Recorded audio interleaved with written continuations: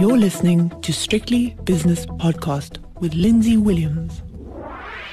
South Africa's consumer price inflation data has been released today by Statistics South Africa, and CPI inflation came out at 7.8% year on year and 1.5% month on month in the month of July, which is likely the peak, it says here, in the current inflation cycle. Today's print was largely affected by the sharp lift in transport costs and food price inflation, the latter reaching, goodness me, that's a big one, 10.1% year on year, and accounting for the largest category in the CPI basket. The author of that paragraph that I've just read you is Annabel Bishop, the chief economist at Investec in Johannesburg. Annabel, I don't want to be too critical here, but you say it's likely the peak. I mean, that's quite a statement, because there's a lot of people that have been calling the peak in overseas inflation for many, many months now, and they're in the inflation predicting graveyard at the moment. Yes, Sham, that's true. Look, I mean, obviously there are many factors which could unseat this hope that we are obviously approaching the peak now, or at the peak, in the third quarter, because obviously July being the first month of the third quarter. But of course, we have seen cheeringly 2 months of fuel price cuts. Now, recall, Lindsay, that was the biggest upward driver of inflation. And of course, here we're talking about inflation in South Africa today, CPI inflation in South Africa. And of course, fuel, petrol price increases and diesel price increases were big drivers of the very heady rise in inflation itself this year. And now for the last 2 months, for July and August, we've actually seen cuts, and in fact September another cut is brewing as well. So that really will remove some of the pressure that we have on inflation to go up, and instead will actually do the opposite. It will actually start to moderate some of the other pressures. Now, that said, there is still of course a risk of inflation pressures becoming more broader based, and that really means that if you're operating in a different sector, it might even be recreation, entertainment, you find that your input costs are going up. You would then obviously push up your prices more. Your inflation rate would go up as well. So there's a broad-based risk, but I think your very large drivers, and that of course has been food and fuel prices, not just for South Africa but globally as well. The fuel price, as I said, coming off, and the food price inflation giving good indication that those pressures will start to ease as well. Yes, when we talk about international food prices, for example, the wheat price, which is the sort of poster commodity which represents the Ukraine-Russia conflict on the edges of Europe, but the wheat price has come down, and now it's starting to creep up again. The same with oil, because I'm looking at my screen now and I see oil, Brent crude oil above $101 a barrel again, and earlier on in the week it was 92. And with the rand above 17, you mentioned food and fuel, but you didn't mention the rand. The rand is a key factor here because we import inflation if the rand is weak, do we not?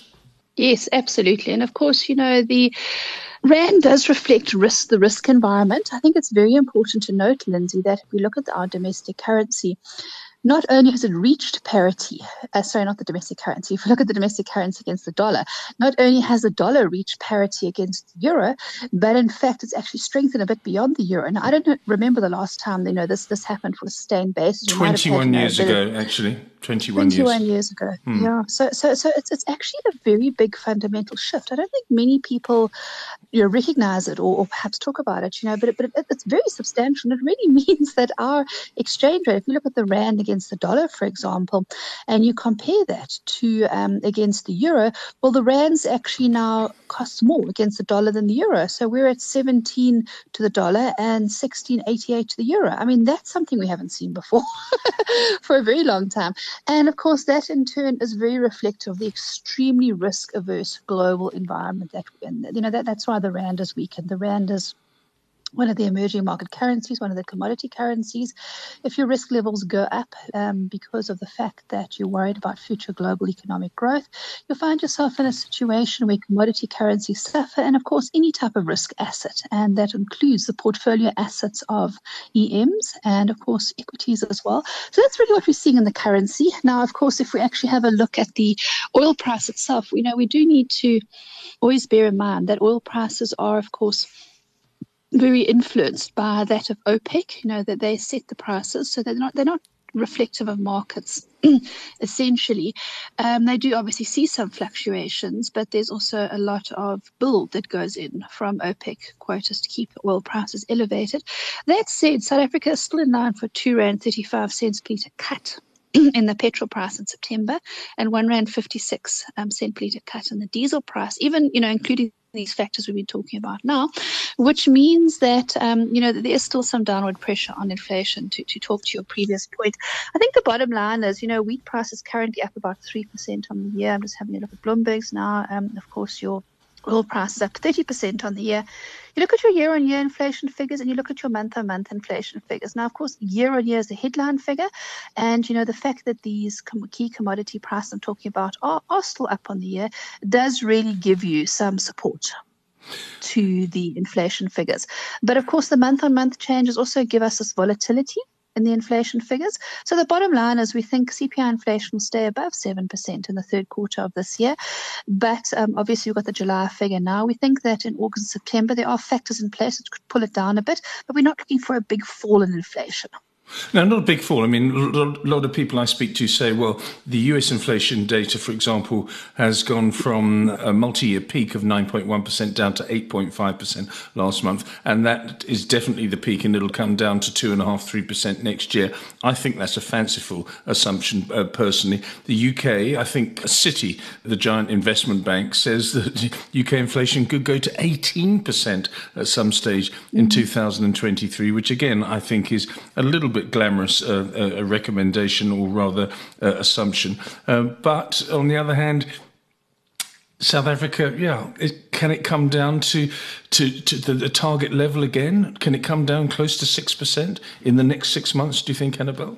No, I think that might be a bit too optimistic. 7.8% at the moment, down to 6%. Doesn't seem too outrageous, but if the oil price and the rand, if the rand keeps weakening and the oil price keeps rising, and maybe there's a spike in commodity prices again, then maybe we go back up to a new peak. But anyway, you've got some stats for us. Yes. Well, that's exactly right. There's huge volatility risk. And I think that's the key point. While we might have had the peak in July, we might not have. But talking to your point about 6%, look, I don't think we're going to reach it this year. We've got 6.8% as the possibly lowest we might see by December. January, we hop back up to 7.1. And in fact, only really by June next year do we actually, May, June, do we start to get below 6% or even, near 6, the actual 6% figure itself. And then really only about August next year would we actually expect to see about 4.5%. Of course, base effect being quite key here. Nevertheless, the Reserve Bank's not so happy with inflation at 6%. They actually prefer it to be 4.5% in South Africa. So even reaching 6% will not be good enough for them. They would likely want to see inflation expectations anchored around 4.5%. The inflation rate itself looking quite solidly, calming certainly to 4.5%, but looking quite solid around that area as well. So I don't think we're going to see inflation below 6% this year. And I think, as I said earlier, we have likely see inflation above 7% in the third quarter of this year. And then really for the fourth quarter of this year, again, October, November could see above 7%, in December just maybe 6.8. I think that's a very middle of the road view, but also it is a slightly optimistic view because, as you said, it doesn't include one where we get huge turmoil again coming through from risk off, negative impact on the inflation figures from a substantially weaker rand coming through from, elevated oil price. All of those remain a very, very big risk. And I think what we could depend on for the rest of this year is high volatility levels. Yes, high volatility levels. You talk about maybe a 50 basis point or 0.5% rise in interest rates at the next SARB meeting, South African Reserve Bank meeting, which I think is it's September, isn't it? Yeah, mid-September, Annabel. So you're not going for the 75 basis points, which many commentators are putting forward at the moment. Well, we did have a look at the Fed Fund futures, and there's quite a few good reasons why we might see a 50 instead of a 75 basis point hike in the US at its next FOMC meeting. That's, of course, its monetary policy meeting. Yes. And that's really as a consequence of the fact that they obviously are seeing their economy slow quite significantly. They'll obviously want to see that translated through into some moderation in their inflationary pressures, broad-based moderation as well. I think the jury's still out where we actually get a 75 or a 25 basis point move, either from both, from the Reserve Bank in South Africa and, of course, from the FOMC as well. The Fed Fund futures I was talking about earlier, that they actually see only about a 65 basis point move. So, it's not factoring fully in 75, but seeing more than 50 as well. I think there is this uncertainty in the markets, and I think the door is still open for the FOMC to move either way. They meet on the 21st September, our Reserve Bank on the 22nd of September, so we can dovetail quite well with the Reserve Bank. Whatever they move by, we're likely to see happen in South Africa as well. But we've also got Jackson Hole this weekend, haven't we? I think it starts on Thursday, which is tomorrow, and then it goes on Friday, and maybe even a few sessions on Saturday morning. Jackson Hole being the meeting of all the giant brains of central bankers. Setcha Kganyago will presumably be there, Annabel. I think that's going to be a very key series of meetings to try and understand, and obviously that'll give us a good steer potentially. The bottom line, however, and the Fed has said this before many times, they don't necessarily want the markets to know exactly which way they're going to move in terms of interest rates. They do want there to be a degree of uncertainty, so we might not get that conclusive evidence that we're looking for to decide which way the Fed's going to move, and therefore the repo rate in South Africa at our next monetary policy meeting as well. But I think nevertheless they will give us a steer. The bottom line is that they do obviously look at evolving economic situations. And of course, the latest set of FOMC minutes we had was for July, and that was very hawkish, but also did talk about the weakness of the economy in the US. And of course, markets didn't like it because it sounded like the Federal Open Market Committee was not that concerned about weakening economic growth. There's still concerns about recession globally or substantial slowdowns, and they still remain very focused on inflation. But as I said, it was very much a reflection of their views in July, and not, of course, what their views would be in September. So things do move on, and of course, we get a lot of evidence weighing towards a weaker economy and slowing inflation that might, stay their hand towards 50 instead of 75. Very, very difficult job, juggling acts all over the place for central banks, whether it be in the Chinese central bank or the US or even South Africa. All sorts of different push and pull factors.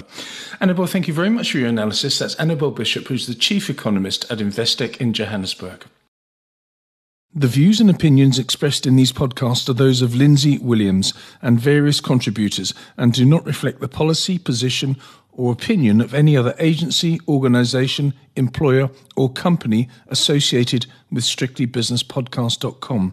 Assumptions made on the analyses are not reflective of the position of any other entity other than the speaker or the author. And since we are critically thinking human beings, these views are always subject to change, revision and rethinking at any time. Please do not hold us to them in perpetuity.